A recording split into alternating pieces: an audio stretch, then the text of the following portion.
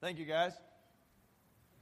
On July 4th, 1776, members of the Second Continental Congress adopted the Declaration of Independence in session at Independence Hall in Philadelphia. Did you know that? Do you believe that to be true? How do you know that it's true? Dennis was the only one who was there.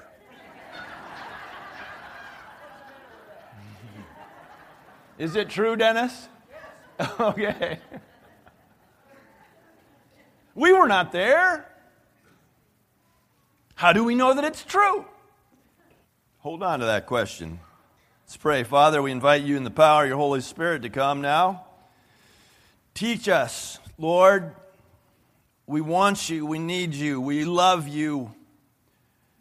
We're curious about you. Some of us want to believe in you, but we can't yet.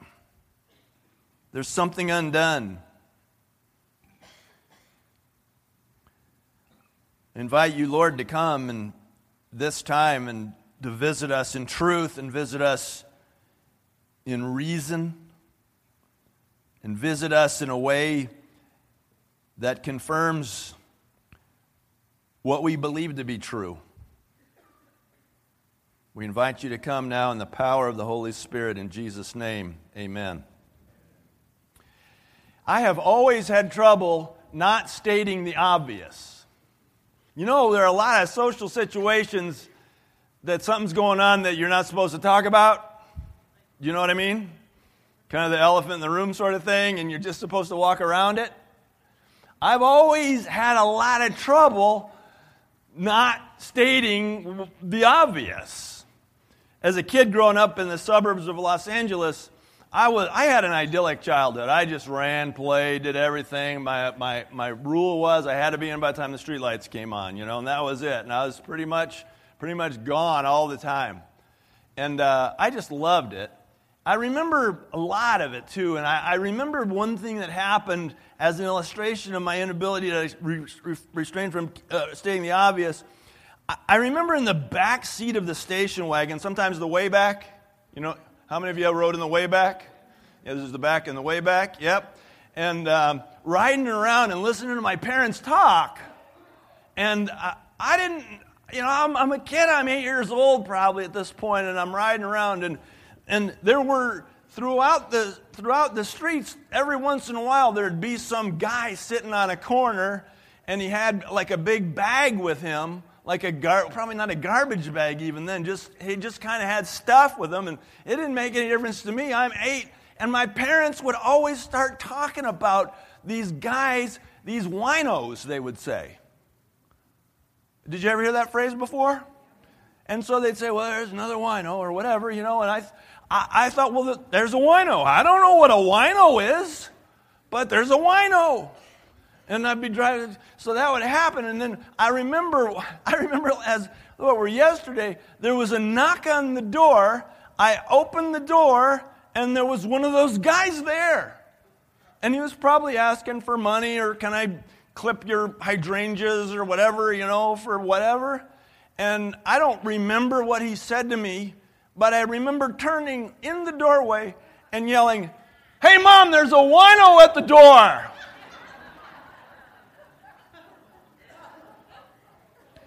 I didn't know it was a derogatory term. I just thought that's what they were called. I have never been good at not saying the obvious, tiptoeing around stuff. And sometimes the Christian faith seems to pressure us into ignoring that which is obvious. It seems like it's not cool to talk about certain things even though it's obvious, the elephant in the room. And the things that are obvious that people don't seem to like to talk about, things like, if God is all-powerful, then why does he allow Satan to exist? I mean, that doesn't even make sense, does it? But we're not allowed to ask it. Why is it, according to Christianity, that it's the only one true religion? Why is that? It's like we can think it, but it's like we can't ask it. What about people in the world who live their whole life and never hear the gospel? Are they going to hell? Is that a good question? But we don't ask it because it's an elephant, right? Why do we keep praying for healing for people when such a small number of people are actually healed? I mean, is that not an elephant in the room? I think it is. And these are elephants in the room of our faith. We often just kind of navigate around them. And it can get crowded, though, can't it, sometimes? It can get crowded with all those elephants in the room. So what do you do? So what do you do when an elephant comes into the room? You invite him to dinner. You invite him to dinner.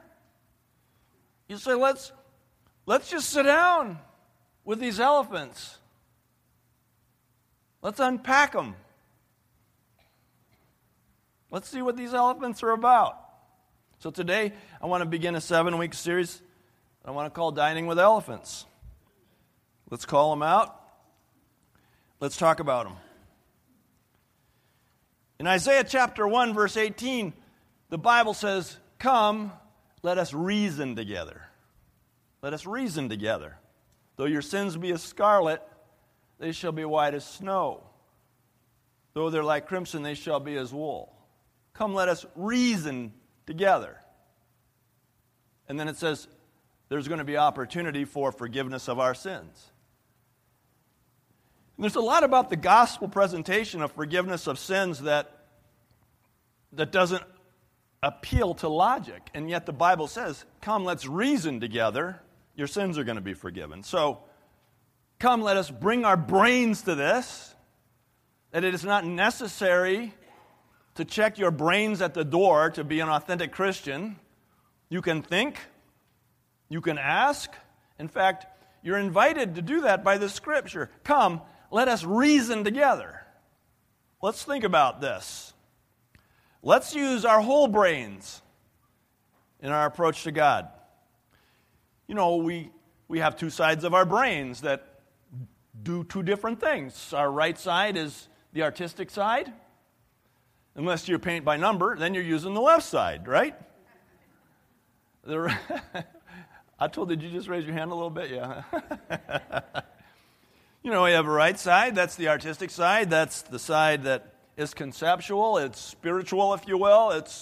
It's where we enjoy mystery. It's where we entertain unanswerable questions. And then we have the left side. That's the data side. That's the analysis side. That's the side that does the math. It's interesting. I've known a number of musicians in my life, and I've known right-brained musicians who are just like, oh, no, let's just do this, and out it comes. And then I know left-brained musicians who are very mathematical, and that they can apparently read all those shape notes. All right? I have no idea what those dots on a page mean. Absolutely no idea. And yet, so we can approach the same thing from each side. The left side is screaming out for logic, some reason, and some answers. And what we're looking for in this series, Dining with Elephants, is spending more time on the left side and trying to escape something that drives you left-brain people crazy in the church, and that's circular logic. There's a fair amount of circular logic from a completely left-brain perspective in the church. Circular logic is something that endeavors to answer the question with its own self. It's not something that's outside of that. When we're looking for something in this series more logic-driven from an external point of view. So we're looking for answers to these questions that are analytical and that they don't even require you to have faith. They're just going to appeal to your sense of logic. Now, obviously, we need to have faith in order to walk with Christ. I'm not saying you don't, but I'm saying there are some of you here who want to believe and you want to release faith, but there are too many unanswered questions. There's too many elephants in the room. There's too much circular logic. Let me give you a couple of examples of circular logic as we get going here. If you turn in your Bibles back to 2 Timothy chapter 3, verse 16. there's a perfect example of circular logic that Christians love to use. The Bible says, all Scripture is God-breathed, or in some of your translations, all Scripture is inspired by God and is useful for teaching, rebuking, correcting, and training in righteousness, so that the man of God may be thoroughly equipped for every good work. Well, you can stop right at the first part of it. All Scripture is inspired by God. Now, I could ask for a show of hands. How many of you, like me, believe that the Scripture is inspired by God? Okay. And there are people who approach this, and they're not there yet to believe it, and they say, ask you a question. Well, how do you know that all Scripture is inspired by God? And you say, well, it says so. It says so right here, right? It says right here. And then some people will even get pretty passionate about it. The Bible says that the Bible is inspired by God. And while that's good enough for me, because I'm a person of faith, I'm already in the faith, that for somebody who's going, I'm not sure I'm there yet, that's not an answer, is it? That's circular logic to say the Bible is absolutely the inspired Word of God because the Bible says that's what it is. It's circular logic. It is true that the Bible is the inspired Word of God. I don't need you emailing me, so when did you start doubting that the Bible... That's not what I'm saying. I'm just saying that argument doesn't prove anything. You have to be a person of faith and accept the Bible as the inspired Word of God in order for that to be a good reason to believe that. So another example of circular logic is, today I'm going to be talking about, is the gospel record reliable? And one answer I've heard is, yes, the gospel record is reliable, is because of all the Old Testament prophecies it fulfills. And it does fulfill a lot. But that's another circle, isn't it? That's a proving itself with itself. I'm overjoyed that Jesus fulfilled the messianic prophecies, and I believe every one of them to be true. But to a person sitting outside or approaching this from left side, that's not an answer. That doesn't mean anything. That just means that the Bible says about itself what it says about itself. Now again, do not email me saying, when did you begin doubting the messianic prophecies? I don't doubt a single one of them. I'm just saying we're going to approach this series a little bit differently out of respect for those of you who are living on the left side going, geez, I sure wish I could connect with what you guys are saying, but I get too many unanswered questions over here, okay? So, right-brainers, it's not your turn. It's not your turn. I've been the pastor of this church for 23 years. It's always been your turn. For the next 7 weeks, it's not your turn. All right?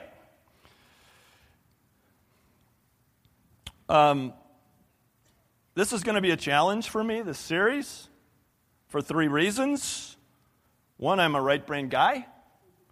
I love the mystery. I love it when I read something and my left brain goes, this does not compute.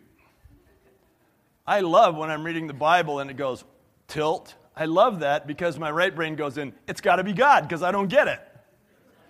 I mean, the second I think I have it figured out, I think I haven't encountered God. I don't expect to figure it all out. So I'm a right brain kind of guy, and it doesn't mean that I don't think. It just means that I don't think I'm ever going to be accused of overthinking something, okay? I'm good. I need a couple of reasons, and it's like, I'm good. Yeah, that's good. Can we go back over here now? So it's going to be challenging for me for that reason, and for some of you, which is the only reason I tell you all this. It's also going to be challenging for me and some of you because I don't need this series. I don't need it. I don't need it to be demonstrated to me. Now, that doesn't make me better than anybody. It just means that I don't really need this. I don't need evidence I don't need evidence to be in love with Karen. I mean, if I think about it, I could make you a list. How do I love thee? Let me count the ways. But I don't. I could tell you the great things that she does and the food that she cooks and that I've almost never folded a single piece of laundry. I know. It's not a chauvinist thing. I just never learned how to do it, so I don't know why I should if she's willing, right? I was realizing the other day, this might be too much information, but I've never cleaned our toilet in the house that we've lived in for 13 years. I've never, ever cleaned it, and they're always clean, mysteriously. So I could give you, until now, you say? Yeah.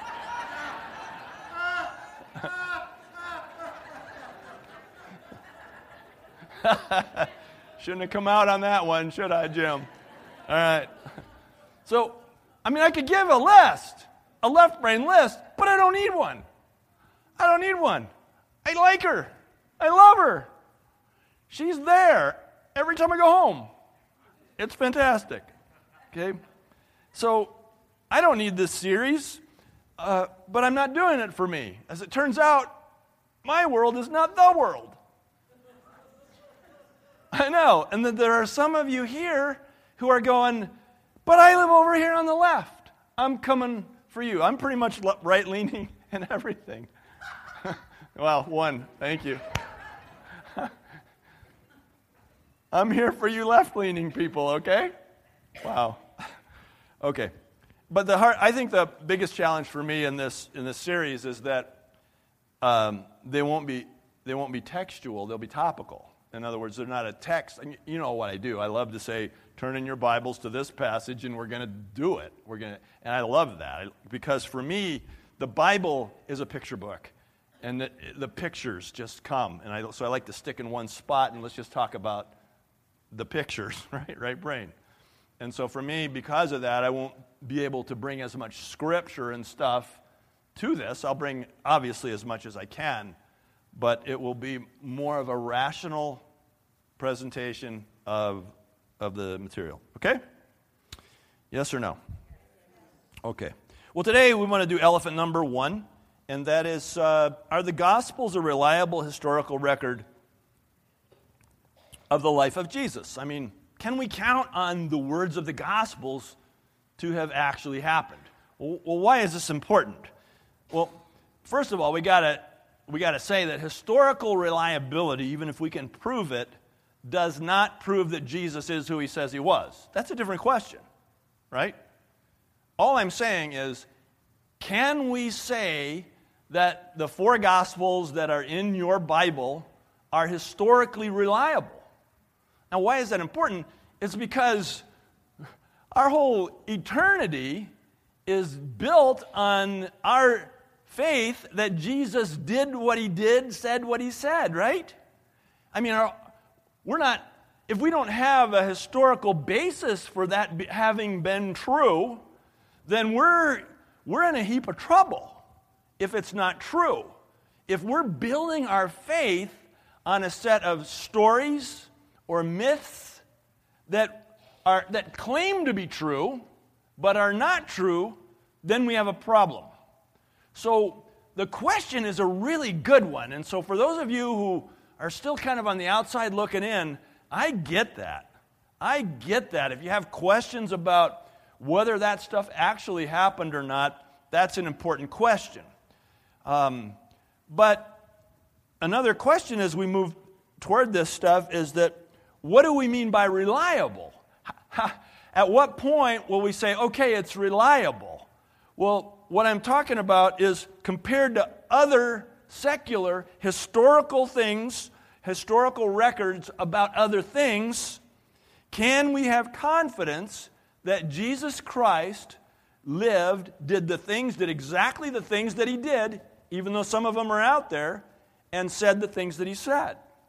So if we apply the same set of tests to the Gospels as we do to other things that we just freely believe without question are historical, can we have confidence in the reliability of the Gospels? So obviously, you're ahead of me. I'm planning to build a case for the reliability of the Gospels, there are so many reasons to embrace the Gospel record as historical. I want to give you the top 7 in my mind, and if you take them as a whole, I think you'll see that it does actually absolutely make the case. Probably no one of them by themselves is adequate, but if you take these 7 as a whole. I'm going to do them in David Letterman style. We'll start from 7 and work our way up to what I consider to be the most compelling bit of evidence, okay? And the first ones will come fast, and then we'll slow down a little on the others. Reason number 7, the reliability of the Gospels is validated by the many accounts of its power to change the lives of those who make the choice to believe it. So, what am I saying? So the Gospels say, as a piece of literature, that if you believe, you will have life in His name. That's what John says. These things are written so that you will have life, and that by believing, you will have life in His name. Now, just by a show of hands, how many of you could say that because you have made a choice to believe the words of the gospel, you have found a sense of life in His name? Okay, just look around. So many hands are up. And I'm not even asking you to describe what you mean by that. But I'm just saying that it's common for people who say, yeah, I made the choice to believe it, and now I have, something's different. Something's different. And this life could mean a lot of different things, right? Jesus said that if we believe in Him, that springs of living water will well up from within us. Is there anybody in the room who could attest to that there's something going on inside of you? Yeah, and it's just, you can't necessarily describe it, but it certainly would fit a spring of living water. It's certainly true of me, that a spring of living water is welled up inside of me. So we could just kind of go through the Gospels, and we could say, well, here's what Jesus said would happen if we believe. Has it happened? And in this room, hundreds of you raised your hand. In history, billions of people would raise their hand that it has power to change lives. It has power, in other words, to do what it says it will do. And so there is one case, one point that causes us to say, maybe this stuff is reliable, is historically reliable. Number 6, the reliability of the Gospels is validated by the great lengths, including martyrdom, people have gone to preserve them. People have died in defense of the gospel as being true. Who does that? Who does that? If someone came up to you and held a gun to your head and said, you must deny that Alexander the Great lived when he lived and did what he did. You must deny that. Would you take a bullet for that? I wouldn't. I'd say, yeah, probably never is. Probably was never here.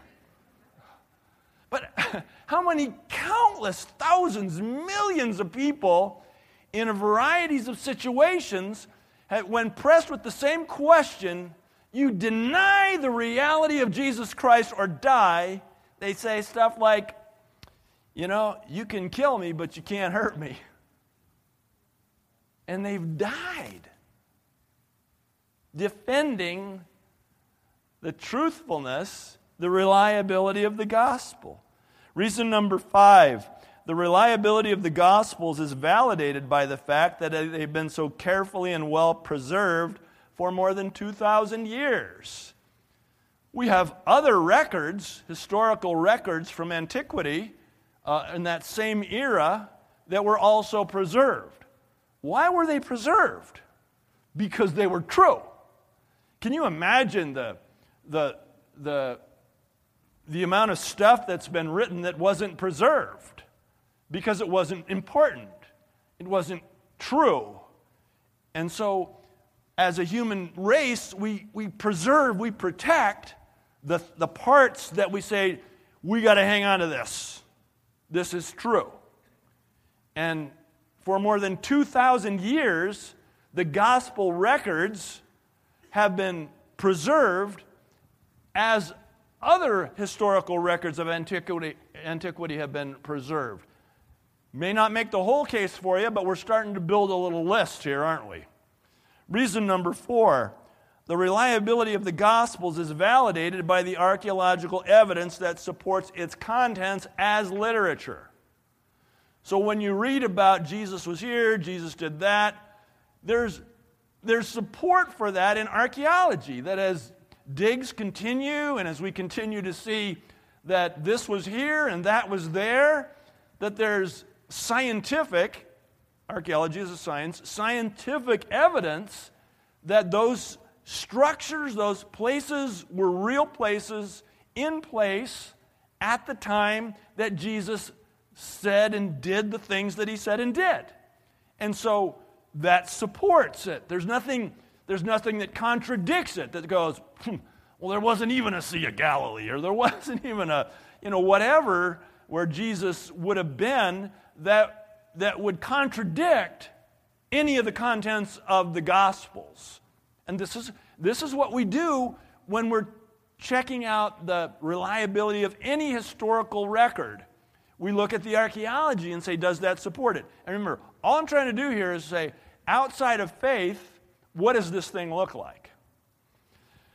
Reason number 3, the reliability of the Gospels is validated by the fact that its contents is confirmed by countless numbers of extra-biblical accounts from people who lived at the time and immediately after the time. So when historians look at records, they see this record, and one of the ways that they evaluate it is say, what other stuff do we have around this record that was written that's not in the record that supports that? Okay? And so not just the newspaper article, but what about, look at this letter from Lincoln, look at this and that. And so these kinds of things then either deny or they corroborate the historical account. And we have hundreds of thousands of letters from the time of sermons, from the time in the first 2 centuries, hundreds of thousands of records that refer to the content of the Gospels and validate the contents of the Gospels. So we have all these, we call them extra-biblical. That is stuff that's outside of the Bible. And we have an unnumbered list of these documents that support and corroborate the account of the Gospels. Is that making sense? Okay. Reason number 2, the reliability of the Gospels is validated by the relative age of the remaining supporting documents. Now, it makes sense, doesn't it, that a document that you have now is of more value depending on how close it was to the actual time, right? So if like you don't have an actual document in your hand for 1,000 years after the event, you might start to get nervous, right? Because a lot can happen in 1,000 years. And so one of the tests that's applied to historical documents is saying, okay, so we're saying this document is historical. If it's not the original, for example, our Declaration of Independence is the original. We've got that. But if it's not the original, how much time elapsed between the original and the one we have in our hands? And so the closer, the better, right? Are you feeling that? Okay. In the New Testament, we have no copies of the original Gospels. But we do have copies of the Gospels that are this is going to sound like a long time until I tell you the rest of the story, within 100 years. Within 100 years of the originals. And so hold that in your mind. We have copies of the Gospels that are less than 100 years older than the original Gospels themselves, okay? Now, compare that to Homer, not Homer Simpson, but Homer of antiquity. The Iliad, anybody ever read it? 7 of us, okay. That's too many? Is that right? Wow. You should go. With the documents that we have, the documents that we have that we consider to be, this is the Iliad, for example. The oldest one is 500 years after Homer would have written it. I'm just using this as a comparison. Now, does anybody doubt the historicity of Homer? And yet, the oldest document we have is 500 years after him. Anybody ever hear of Aristotle or Plato? Are these, not Plato. These were Greek philosophers of a long time ago. So, put them in time.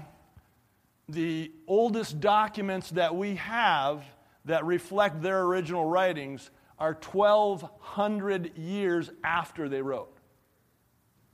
And yet, nobody's going to shout you down for quoting Plato, are they? Nobody's going to say, well, that guy wasn't even real. Are you feeling this?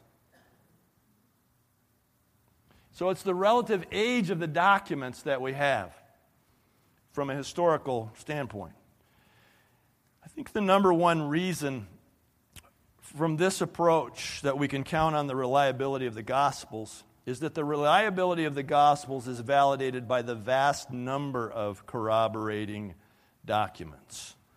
So the number of separate accounts or fragments of the Gospels, for example, or of any historical document that come together and say, yeah, that thing really happened.